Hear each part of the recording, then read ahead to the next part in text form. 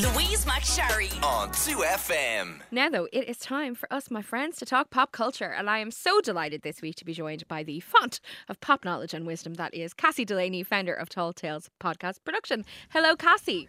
Hi, Louise. I just audibly gasped at that news that song is 20 years old. That is insane. I know. I'm sorry, but I just felt like the people needed to know. It's a lot to come to terms with on a Sunday morning, but it really is. First losing the hour, now this. Yeah. Well, that was good for me. I woke up with a 7 as the first number on my clock for the first time in a long time because my children slept till after 7 a.m. Now, it's not real and it won't last, but it was nice for one day. It was nice, yeah. Now, we have got a lot to talk about, so let's get stuck in. And we are going to start with the tale of Splash News, which anybody who was vampiric in their devouring of pop culture in the early 2000s will know is a photo agency. I was a vampire. And they have filed for bankruptcy. Mm-hmm. So this is coming off the back of a lawsuit by Meghan Markle. So the Splash News are kind of like a photo sharing agency and stuff, and they've gotten into a lot of trouble before, but they took pictures of Meghan and Archie on a private family outing, and she successfully sued them, and now they've defaulted on a loan worth nearly $1 million. So there's a couple of other things, I suppose, at play here as well, and the president, Emma Curzon, said that the financial problems are threefold, really. It's the lawsuit, it's the consequence of a pandemic and not being able to snap pictures of celebrities anymore, and then declining budgets within media spend. So it's just a kind of, unfortunately, seeing media outlets go out of or get into financial struggles during this time is quite a common story at this stage. But I think this one's particularly topical because of the nature of their business is paparazzi photos.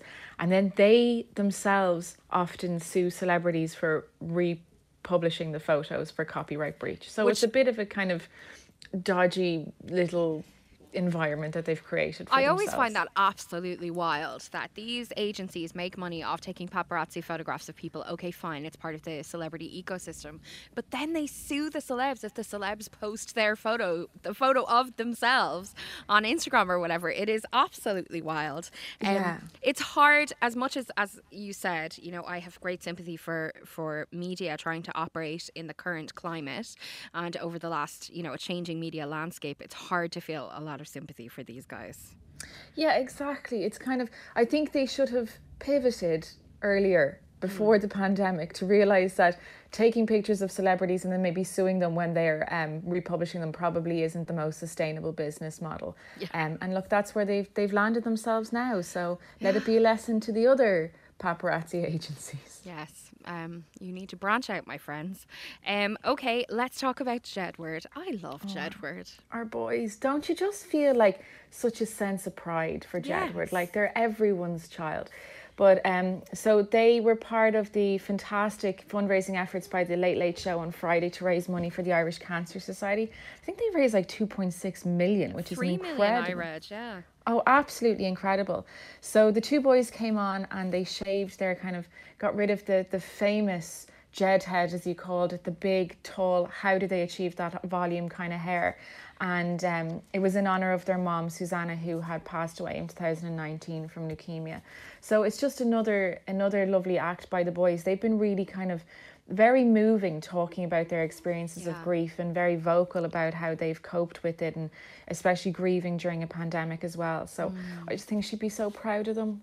They're just lovely. Yeah, and like they've had that haircut for like 20 years or something. 20 years from the same time. They actually made a cameo in the Moulin Rouge video in the background.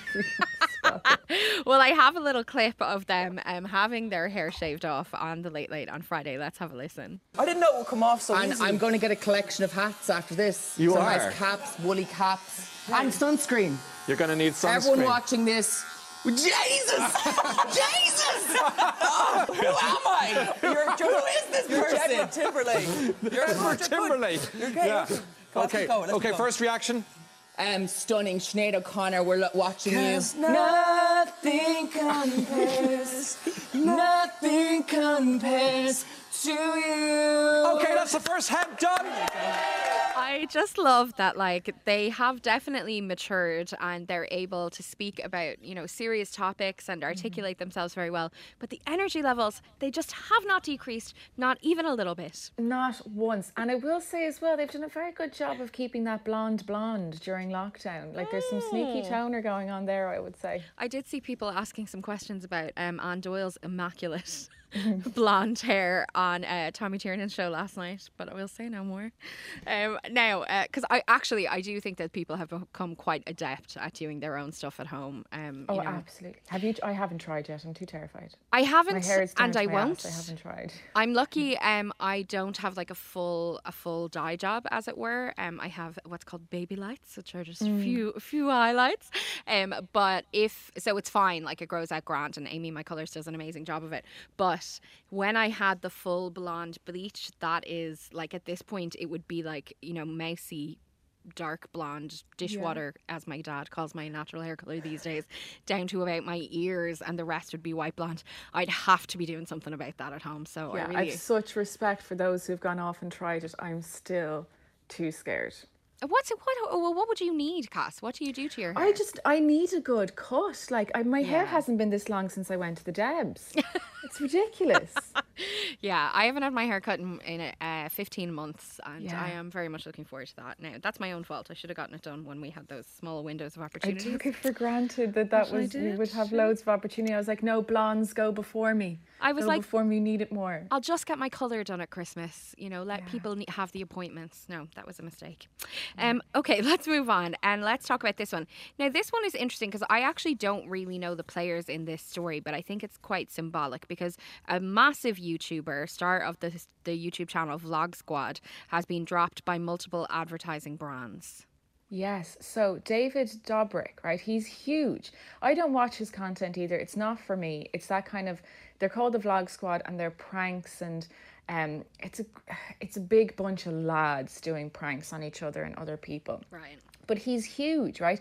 So he's got up to kind of 3 or 4 YouTube channels where he, one is for like his podcast, one is for his views, one is for the pranks. And he was also co-founder of this new app, which seemed to be doing quite well in terms of getting funding and getting interest. So what has happened is a girl has come forward and made allegations of abuse against a member of the Vlog Squad.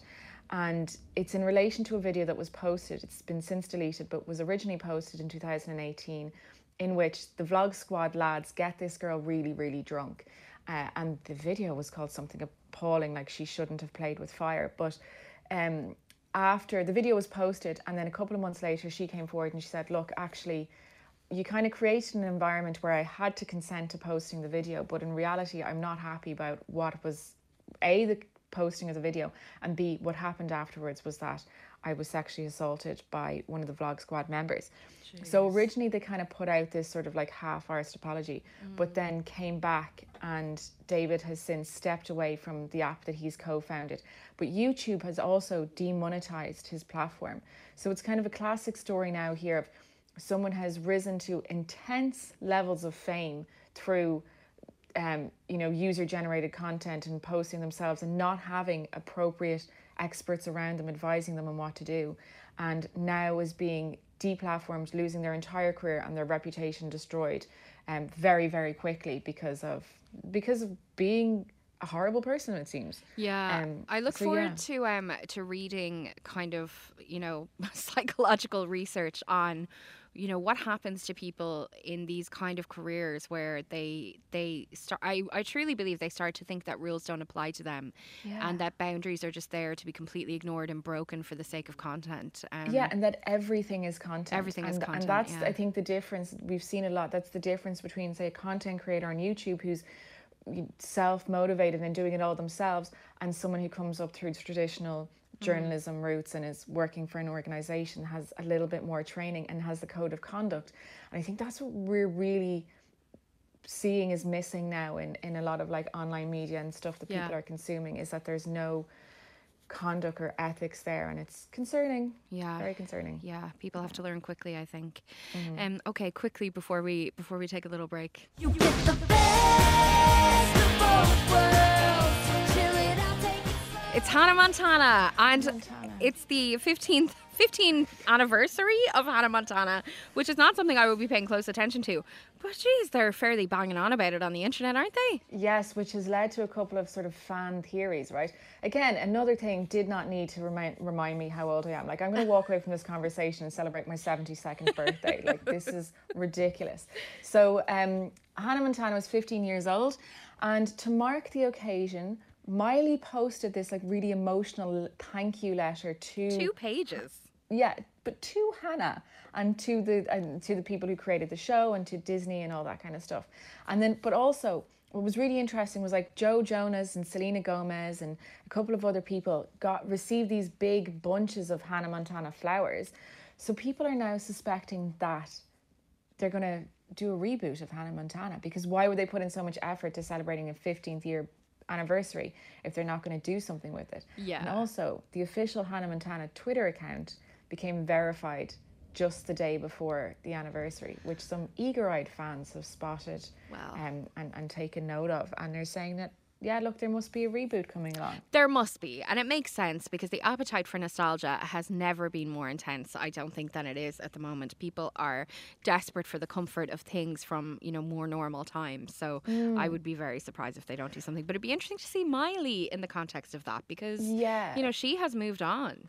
She has really moved on. Like, she has come a long way from Hannah Montana and that kind of nice image, and even as much to do the Black Mirror episode that was kind of like indicative that was her experience, but also has publicly spoken out about the toxicity of working with Disney and struggling with her body image and the anxiety attacks that she had on set. So it would seem strange unless she went back to it in a very mature, controlled kind of environment where they acknowledged all those issues that she had previously. Well, we will watch with great interest. Do we need interest. a Hannah Montana reboot? I don't need a Hannah Montana reboot, but there may be people who do need a Hannah Montana reboot. Maybe. And for you, I am happy. Okay, Cass, we've got lots more to talk about. Chrissy Teigen's left Twitter. Khloe Kardashian, I just still can't accept it.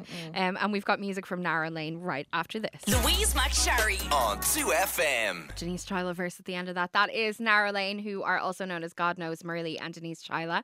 Song is Water on 2FM. And now we are joined by Cassie Delaney, founder of Tall Tales Podcast Production, and we are talking popular culture. We've got a lot to talk about, so let's get into it. Chrissy Teigen has left Twitter, Cassie. So this just goes to show that Twitter is a terrible, terrible place for anybody. So she has been on Twitter for like the last 10 years and has had a massive following of like 13.7 million people. And she's been known as kind of like the clapback queen, famously got blocked by Donald Trump. It's very, very funny on the platform, but it's kind of spoken out now about how we see the funniness and we see the humour in it, but like she's been getting loads and loads of abuse and trolling and negativity. So she put out a statement saying that for over 10 years, you guys have been my world. I honestly owe so much to this world we've created here. I truly consider so many of you my actual friends. But it's time for me to say goodbye. This no longer serves me as positively as it serves me negatively. I think that's the right time to call something, which I think is a really interesting exit. Yeah. It's a really well thought out kind of moment to stop and pause and say, no, you know what? I am still getting some positives from this, but the negativity is just too much, so I'm going to step away from it now. Yeah, and I think any of us who kind of live online, you definitely have days where you think, why am I doing this? Like, I recently deleted the Twitter app from my home screen because I was in that, you're in that cycle of like, you click into your Instagram, you click into your Twitter, you click into your mail maybe, or you click into whatever your platforms are. And I just found every time I went on Twitter, it was like a cesspit of negativity. It is, and especially at the moment, because it's this kind of like just pressure container of everyone having nowhere to go and being so annoyed and opinionated all the time, and it's polarizing. So less time online, another walk never hurt anybody. Watching subtitled TV programs, that's what's helping me. Definitely. Okay, now let's talk about Kylie Jenner, because there was a whole kerfluffle about Kylie Jenner this week, which I personally think was crazy, but you explain. So Kylie Jenner, she's known obviously for being part of the Kardashian clan and being a self-professed billionaire. So no shortage of cash. And she was the receiving end of a lot of controversy this week when she shared a GoFundMe link for a makeup artist who'd been in an accident. and it showed on the GoFundMe link that she had donated $5,000. Now, at the time it was kind of being shared and criticised, the goal on the GoFundMe page was something like $60,000, and it kept going up. So with something like GoFundMe, the more donations come in, you can raise the target so you can keep the page open and take in the donations. But the controversy came because people thought it was Kylie's makeup artist who had been in an accident, and that she had only donated this kind of tiny sum in comparison to her actual wealth. But she came out and she clarified that it was not her makeup artist, it was a friend of her makeup artist, and she doesn't have a personal relationship with this person, but had just met them a few times. And she wanted to donate to the cause and also raise more awareness for it. And at the time she donated, the target was only $10,000. So she donated 50% of what she thought was going to be the thing that they needed. Now, I think that, you can always criticize someone like Kylie Jenner, who's loads of money, for not doing enough. But I'm sure that she's absolutely hounded every single day and needs to be cautious about where she does choose to spend her money and donate her money, and that to say just because she only donated $5,000 to this isn't saying that she's not off doing exceptional philanthropic work elsewhere. Yeah. I think it was a bit unfair. Yeah, I do too. Like, at the end of the day, let's just say the situation is her makeup artist is doing her makeup. She mentions, or he mentions, or they mention, I think is Ariel's pronouns. They mention that, someone they know has been in this terrible accident. Oh, you actually met this person one time. And Kylie goes, oh my God, clicks into the GoFundMe. And I think she said actually at the time, 5,000 was all it took to get them to the current goal. The target. Yeah. So she's like, I'll pay up to the target, but I'll share it as well, and then maybe more people will donate. Like, I don't see a problem with that at all. I mean, yes, of course, we could look at all of the billionaires of the world, but the point is, if billionaires, if we're going to do the right thing, what they do is not be billionaires and end world hunger, but they're not doing that. So why would we expect them to do differently for individual cases? The problem is billionaires in general and the existence of billionaires. It is, it really is.